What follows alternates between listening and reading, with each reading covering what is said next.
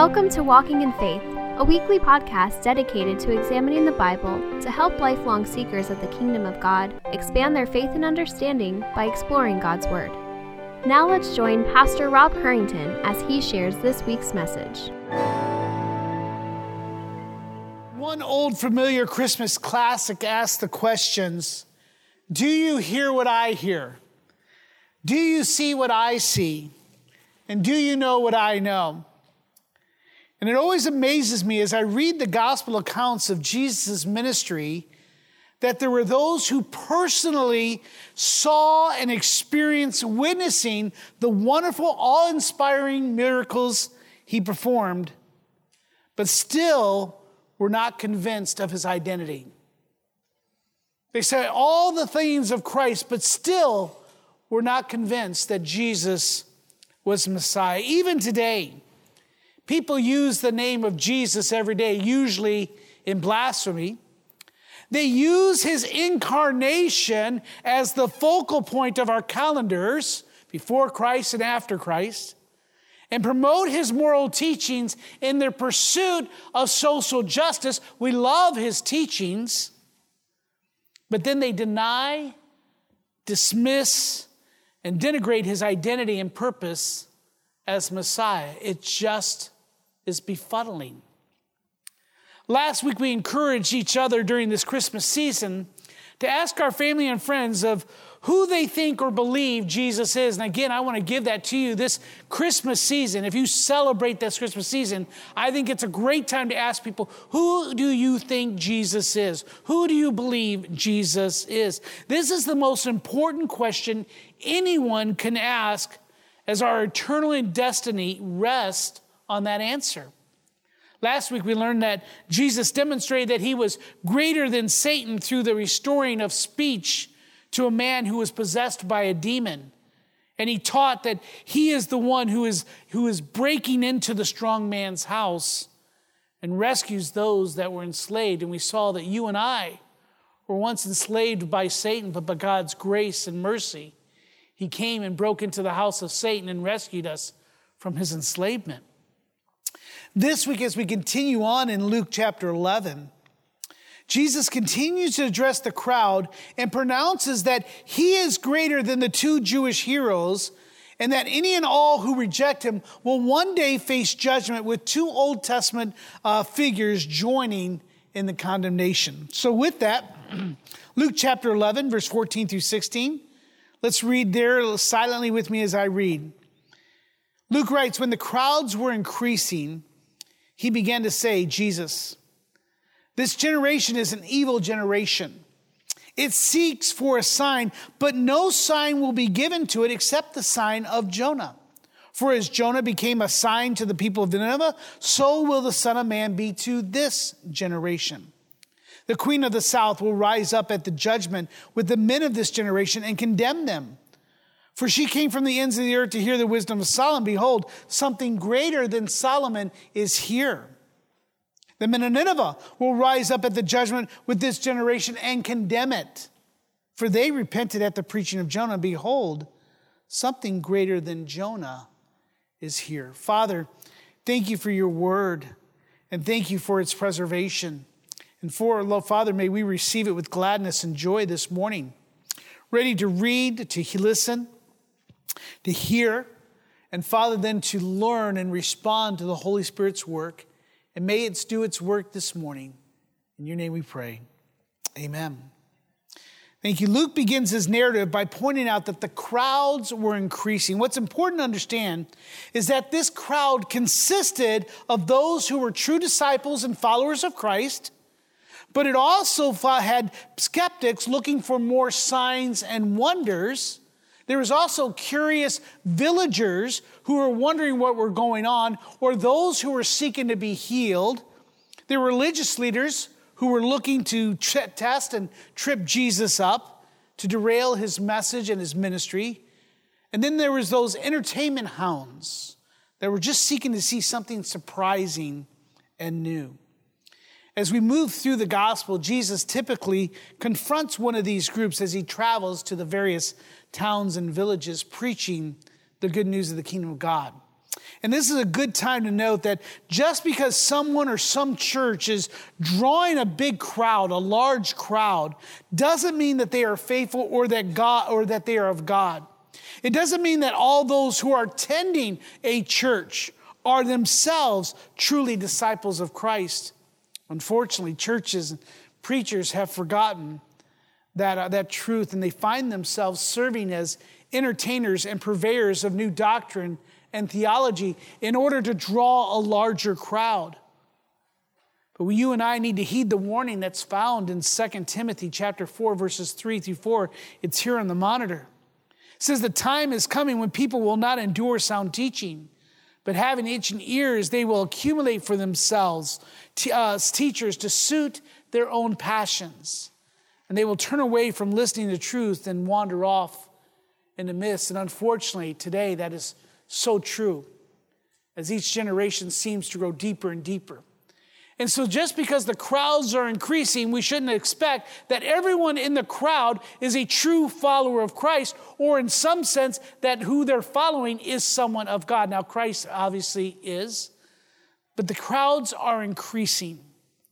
But Jesus knows the hearts of that crowd. And he knows the hearts of those that are following him, and he spares no expense, he spares no feelings, he spares no words in confronting their misguided notions or the errors of their theology. Going back to our passage, we see that the crowd is increasing from those that came in verse 14. It seems that the casting out of the demon and the subsequent confrontation with those who accused him of being an agent of Satan has drawn more people. Now that he is done confronting those accusations of him being an agent of Satan, he turns to those that were described back in verse 16 as those who were bent on testing Jesus and kept seeking from him a sign from heaven. This group wanted something more significant than just a simple exorcism. They wanted Jesus to do something spectacular. They were looking for something in the vein of Moses and Elijah and Elisha. Hey, turn water into blood. Call down fire from heaven, or make an axe head float in water. They wanted something spectacular, something to tickle their fancy. Prove to us who you truly are. In his response to the request for more signs and wonders, Jesus in this passage points to them 4 facts. So let's go there. First, instead of performing more miracles to satisfy their curiosity and to pass their test, Jesus instead accuses them of being evil. Do you see that? They have dismissed Jesus' healing of the mute man and his power over demons. That's not enough. They demand more. And you may recall from last week that the Apostle Paul wrote that the Jews demand a sign, and they had grown up reading, reciting, and remembering all of the wonderful events and miracles and deeds that Yahweh had performed through the various prophets throughout Israel's history. And they want Jesus to prove his identity and authority in the same way as Moses had to, and Elijah and Elisha, and so on and so forth. However, instead of catering to the crowd, Jesus condemns them. Jesus calls them evil because they're like their ancestors in the wilderness, stubborn and rebellious. Thomas Schreiner writes that this generation is evil because it demands a sign requiring what it will regard as a definite proof of Jesus' claim. You may want to underline that phrase, this generation, as Jesus is speaking to them. Now, this is something for us to keep in mind. How many times have you and I demanded that God make himself known to us, or that he answer our prayers as we see fit? How many times have we doubted God's word or his goodness, his character, and his love for us? Go back, if you would, to Luke chapter 4. What you and I have to understand, what Jesus is teaching here, is that to seek a sign from God was actually satanic. They are doing the work of Satan. By demanding a sign, they were adopting the practices and schemes of Satan. Look at verse 9 of Luke chapter 4. And this is Jesus' testing in the wilderness. And it says, and he, in verse 9, Satan took Jesus up to Jerusalem. And he set him up on the pinnacle of the temple, the highest place in all of Jerusalem. And he said to Jesus, if you are the Son of God, throw yourself down from here. This is a test. If you're the Son of God, prove it. Throw yourself off of the pinnacle. Do a skydive. Do a high dive off of there. Why? For it is written, he will command his angels concerning you to guard you. And on your hands they will bear you up, lest you strike your foot against a stone. In other words, Satan says, listen, God says that he'll protect you. He'll guard you. So you should be able to jump off that high pinnacle, and you can do a swan dive down, do a beautiful twist and turn, get a 10, and at the last minute, God will protect you. Prove that you are the Son of God. God will protect you and save you. Jesus answered him and said, you shall not put the Lord your God to the test. So in the same way, we see these men, these skeptics, putting Jesus to the test. In the same way, many times you and I do the same thing. Prove to me that you are God. Heal this way. If God doesn't do it this way, there's no way I can believe in a God that does this or does that. We ourselves are tackling on the same type of schemes of Satan. Prove your God to me. This is exactly what the Hebrew children did constantly in the wilderness. And now this generation is doing the same thing to Christ. Prove to us that you truly are Messiah. Now you have to remember, Jesus had just proven his divine authority by casting out a demon and restoring the man's speech. But again, that's not enough. Not only that we learned that Zechariah, the father of John the Baptist, we looked at this last year, he had also been censured and cursed because he did not believe God. In Luke chapter 1, verse 18, for demanding a sign. Is that up there on the screen? It's not up there. It says, and Zechariah said to the angel, remember the angel said, you will have a child. And remember, they were of old age. Physically, it was impossible. And Zechariah said to the angel in Luke chapter 1, verse 18, if you want to turn back there, you may. He said to the angel, how shall I know this? For I am an old man and my wife is advanced in years. And the angel answered and said, I am Gabriel, and I stand in the presence of God.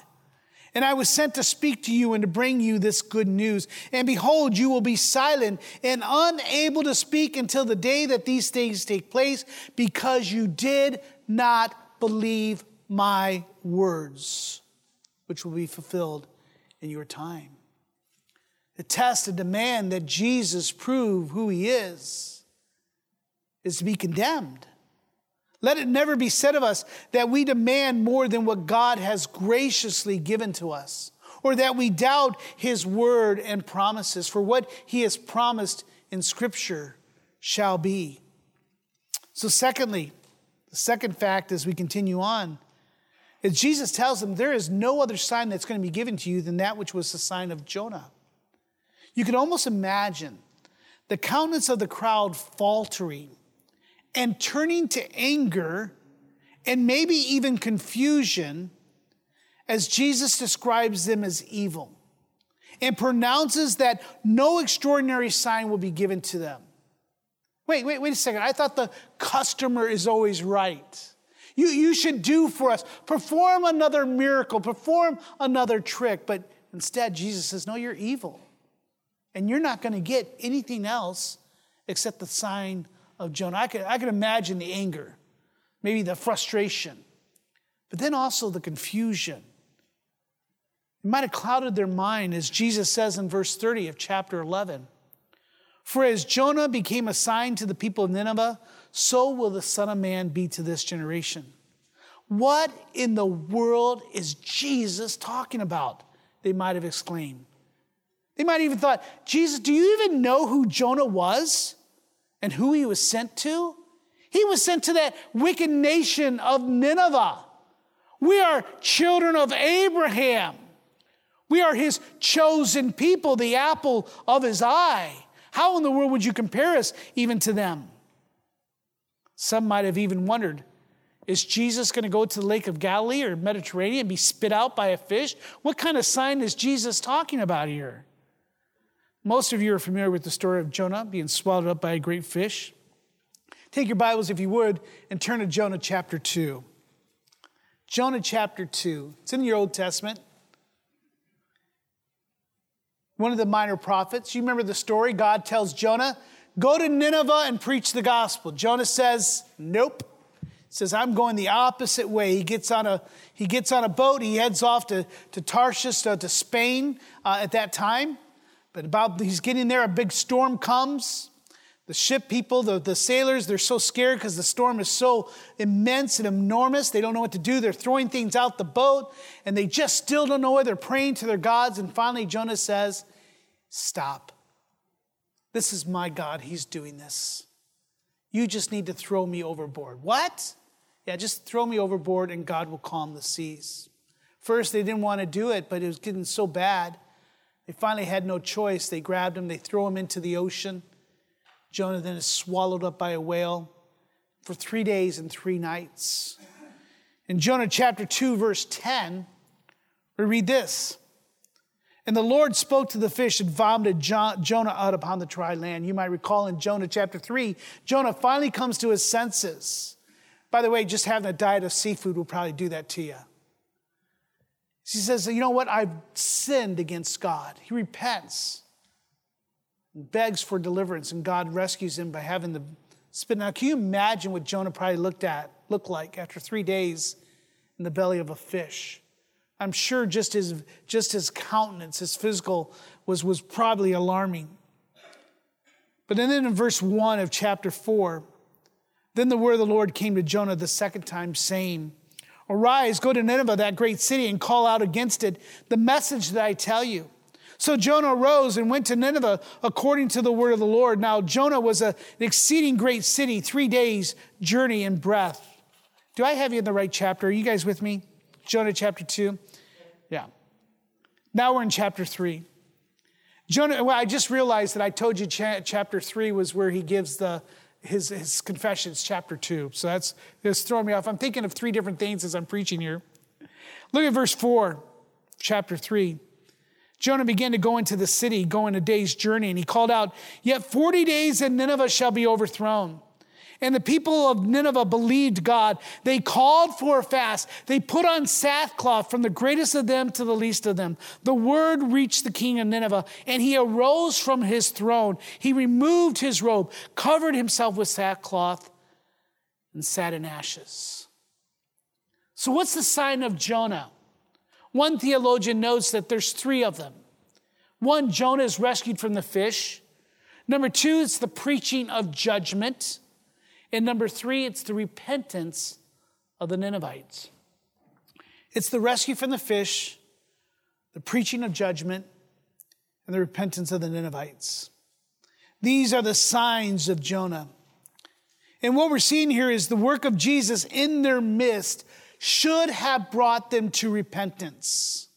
Seeing his power demonstrated, listening to his teaching should have brought them to repentance. However, all it did was hardened their hearts.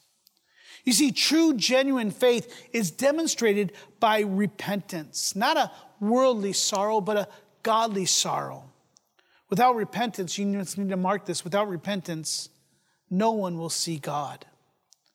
Though Luke does not go into the detail that Matthew does in his gospel concerning how the Son of Man would be like Jonah, Jesus here is foretelling his upcoming crucifixion, death, and resurrection.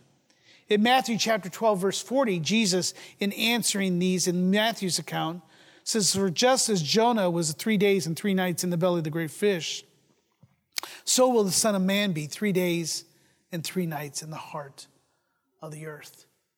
There will be no other signs but my crucifixion. Now, obviously, they did not understand this at this time.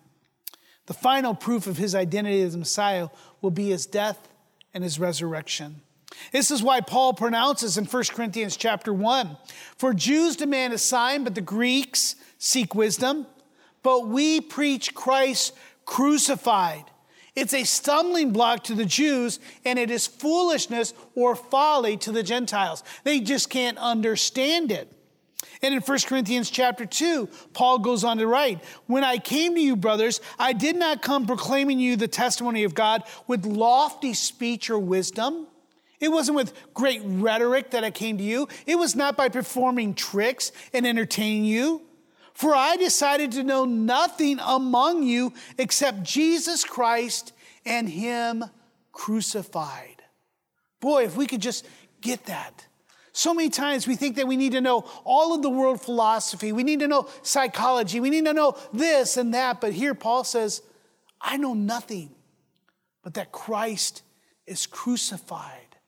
That is the sign that Jesus is God. And twice more in Galatians 3:1 and 6:14, you see these two verses. Paul writes, "O foolish Galatians, who has bewitched you? It was before your eyes that Jesus Christ was publicly betrayed as crucified." Not that they were eyewitnesses to that, but that Paul had preached that. I publicly betrayed to you that Jesus died and he was raised on the third day. Look at the next verse, 6:14. But far be it from me to boast in anything except in the cross of the Lord Jesus Christ, by which the world has been crucified to me and I to the world. When Jesus says there's no other sign but that of Jonah, he's speaking of his future death and resurrection. We do not need or require, get this, and I think this is important. You and I do not need or require more signs and wonders that Jesus is the Son of God, the Redeemer of God's children.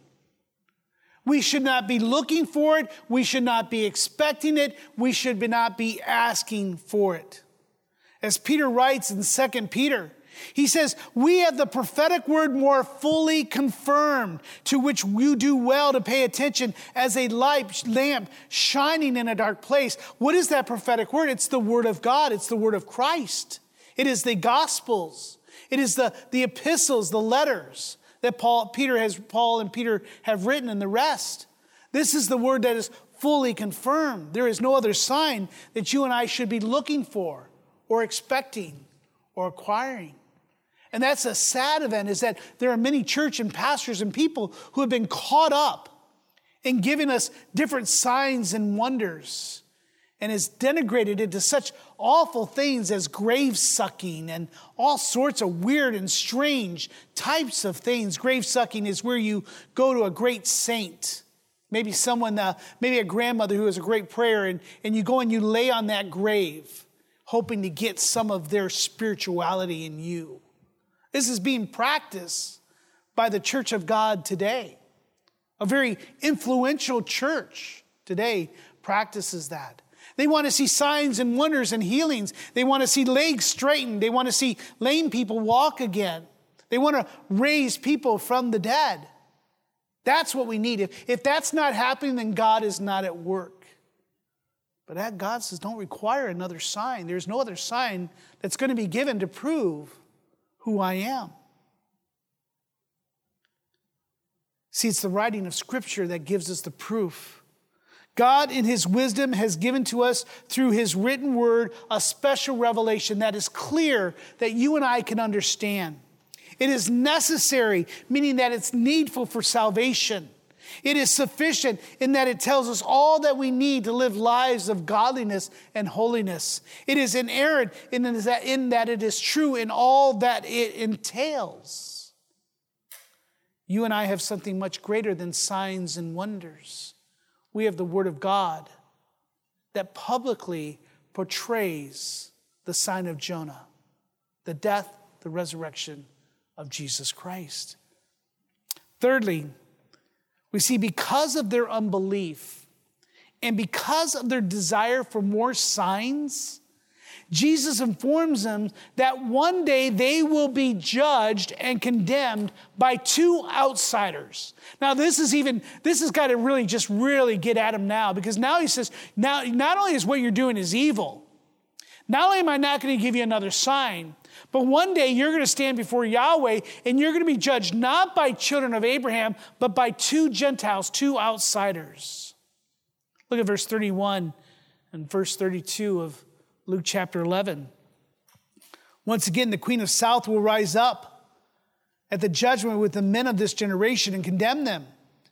For she came from the ends of the earth to hear the wisdom of Solomon. And then in verse 32, the men of Nineveh will rise up at the judgment with this generation, condemn it, for they turned or repented at the preaching of Jonah. Take your Bibles and turn to 1 Kings. We're going to look at a few different scriptures today. 1 Kings chapter 10. The queen of the south was Queen Sheba, who traveled to Jerusalem to visit King Solomon.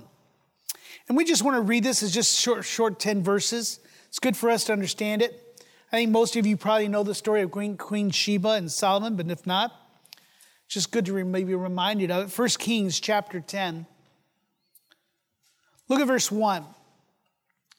But when the queen of Sheba heard of the fame of Solomon concerning the name of the Lord, she came to test him with hard questions.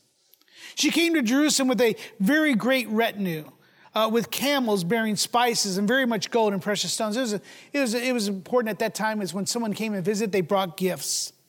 And when she came to Solomon, she told him all that was on her mind. She's wanting to test, is he as wise? Is his kingdom as glorious as everything that I have heard? Verse 3, we see that Solomon answered all of her questions, and there was nothing hidden from the king that he could not explain to her. Verse 4, and when the queen of Sheba had seen all of the wisdom of Solomon, the house that he had built, the food of his table, and the seating of his officials, and the attendance of his servants, their clothing, their cupbearers, and his burnt offerings that he offered at the house of the Lord, that there was no more breath in her. Her breath was taken away by all she experienced, by all she had heard. Verse 6, and she said to the king, the report was true that I heard in my own land of your words and of your wisdom. Verse 7, but I did not believe the reports until I came and my own eyes had seen it. And behold, the half was not told to me. Your wisdom and prosperity surpass the report that I heard. Happy are your men, happy are your servants who continually stand before you and hear your wisdom. But then in verse 9, blessed be the Lord your God, who is delighted in you and set you on the throne of Israel, because the Lord loved Israel forever. He has made you king that you may execute justice and righteousness. Look at what goes on here with Queen of Sheba, the queen of the south. She goes from curious skeptics, hey, I've heard all these things. Can these things be true? She then goes to astonishment as she sees that it's not only what she's heard, but it's more than that, to a believer of what she heard, to worship. Did you see that? Skeptic, astonished, believer, worship. Unlike those in attendance, as Jesus cast out the demons, Sheba is moved by what she witnesses, and she gives glory to Yahweh, to God. Now, we have already read part of Jonah's story, but let's go back to Jonah chapter 4, verse 7. You can go back there if you're able to do that. There we read that the king of Nineveh, after hearing Jonah's message, responded in chapter 4, verse 7 of Jonah. After he's setting in sackcloth and ashes, it says that the king issued a proclamation, and he published it throughout Nineveh. By the decree, this is the decree, by the decree of the king and his nobles, Let neither man nor beast, herd nor flock taste anything. Let them not feed or drink water. But let man and beast be covered with sackcloth, and let them call out mightily to God. Let everyone turn from his evil way and from the violence that is in his hands. For who knows? God may turn and relent and turn his fierce anger so that we may not perish. In verse 10, when God saw what they did, how they had turned from their evil ways, God relented of the disaster that he had said that he would do to them, and he did not do it. The men of Nineveh go from wicked, evil, murderous intent to repentance, prayer, and then delivered from the wrath of God. Both Queen Sheba and the men of Nineveh are Gentiles. They are considered to be outsiders to the promises of Abraham. Yet, they will stand in the day of judgment and join in the chorus of those declaring to this generation, you are guilty. Judgment is the dispensing of righteous justice. It's the concept of determining the correctness of the matter, and is a future time of recompense for those that have rejected Christ. Turn once again to your Bibles in Revelation chapter 20. And here we see that the final judgment is found in these chapters. Why is it that we must ask, even during this Christmas time, who is Jesus? Why does the answer to that question, why is it so important? Why is it that we should be compelled to pursue and to love our neighbors and our family with sharing with them the gospel? It's because what's found here in Revelation chapter 20, the last few chapters of the book, look at verse 11 of Revelation 20. In verse 11, John sees this vision. He says, then I saw a great white throne, and him who was seated on it. And from his presence, earth and the sky fled away, and there was no place found for them.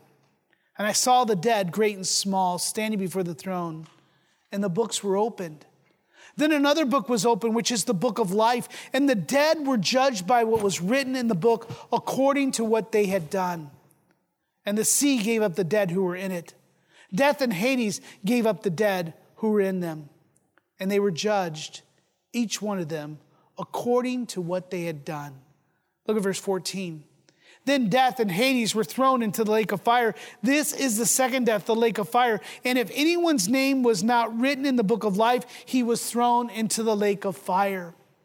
There is a judgment day that is coming. And you and I as Christians recognize this, should know this, understand it, and be in the business of asking, who is Jesus?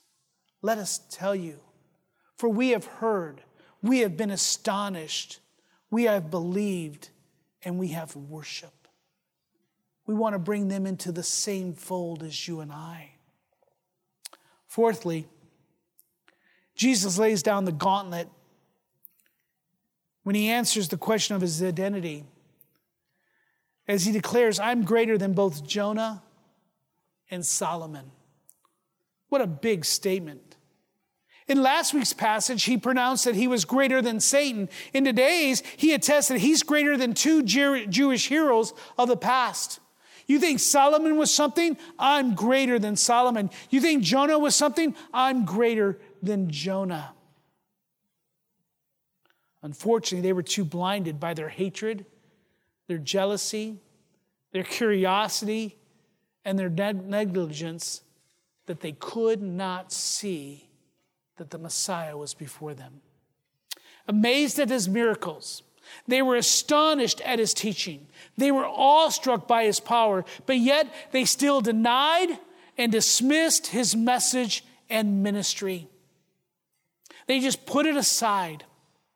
How like so many throughout history have done the same. Oh, they are more than willing to proclaim that Jesus is a good man. He is a great moral teacher. He is a great influencer of history. But he is not God. He is not the Savior. How mistaken is the world. For God has given them all that they need to declare that Jesus is God.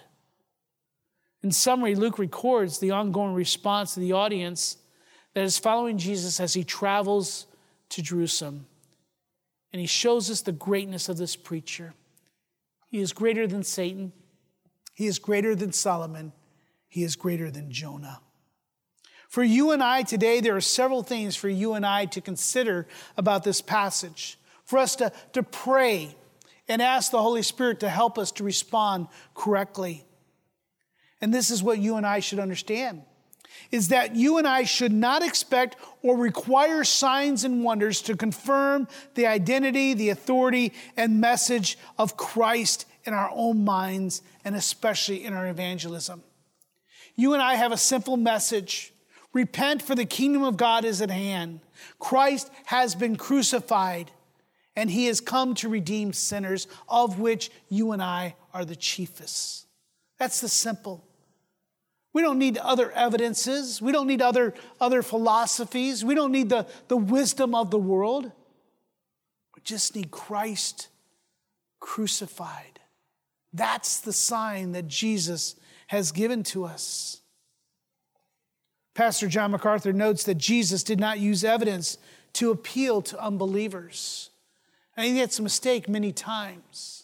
Is we want to use all sorts of science and other things. And many times that they may listen to that, but that's not going to appeal. That's not the special revelation that God's given to open up the heart. The scriptures contain all things needed to bring the sinner to salvation and all that God requires of his children. In Romans chapter 10, Paul writes, "For everyone who calls upon the name of the Lord will be saved." We ought to believe that. Do you believe that? That everyone who calls on the name of the Lord will be saved. But then he says, but how will they call on him in whom they've not believed? And how are they to believe in him in whom they have never heard? And how are they to hear without someone showing signs and wonders, right? Or giving wisdom or giving evidence? No, without someone preaching. And how are they to preach unless they are sent? As it is written, how beautiful are the feet of them who preach the good news. So what is it that you have to offer to the world to introduce them to Christ? You have the scriptures. Jesus portrayed as crucified. The atonement of Christ is all that we have. Demand for a sign, listen to this, a demand for a sign or for a wonder from God demonstrates rejection of Christ that brings judgment. One day we will stand before God to give account to our response to the claims of Jesus. This generation is speaking, as we're looking at Luke, is speaking of that generation there with Jesus. But this generation speaks to all who demand a sign, all who deny who Jesus is. This generation covers anyone and everyone who denies, dismisses, or disparages the man, the message, and the ministry of Christ. Written to a particular group 2,000 years ago, we find that it comes through history to you and I today. I pray that none of you here are this generation, but you are children of God. Let me share with you, if you are part of this generation, then please see that God is good. And come to him as we see Jesus Christ crucified. As King Solomon wrote in Proverbs chapter 14, I believe it should be here on the monitor. He says, the house of the wicked will be destroyed, but the tent of the upright will flourish. There's a way that seems right to a man, but the end thereof is death, is the way of death. Worship is demanded of all of humanity to the creator of the universe, for he alone is worthy. He created us that we may look upon him, as the gospel primer says, as the object of our admiration. You may do that voluntarily as a child of God, or you will do that as an object of his wrath in the day of judgment. As Paul writes in Philippians 2, you see it there on the monitor, that God has highly exalted Jesus and has bestowed on him the name that is above every name. so that at the name of Jesus, every knee shall bow in heaven and earth and under the earth, and every tongue will confess that Jesus Christ is Lord, to the glory of God the Father. May you do that so today, that your testimony be sure, and with confidence you'll stand before God. But let me ask you, those that have not yet accepted Christ, if you're here this morning and you're just not sure, you've heard the messages, you've heard the testimonies, maybe you've seen the Holy Spirit work in your life or someone that you love or know, but you still haven't trusted and accepted Christ. Let me ask you, what more proof do you need? What else do you require in your life, in your mind, to state unequivocally and with faith that Jesus is the Son of God, the Savior of the world? What else do you need? The Bible says, taste and see that God is good. Would you do so this morning?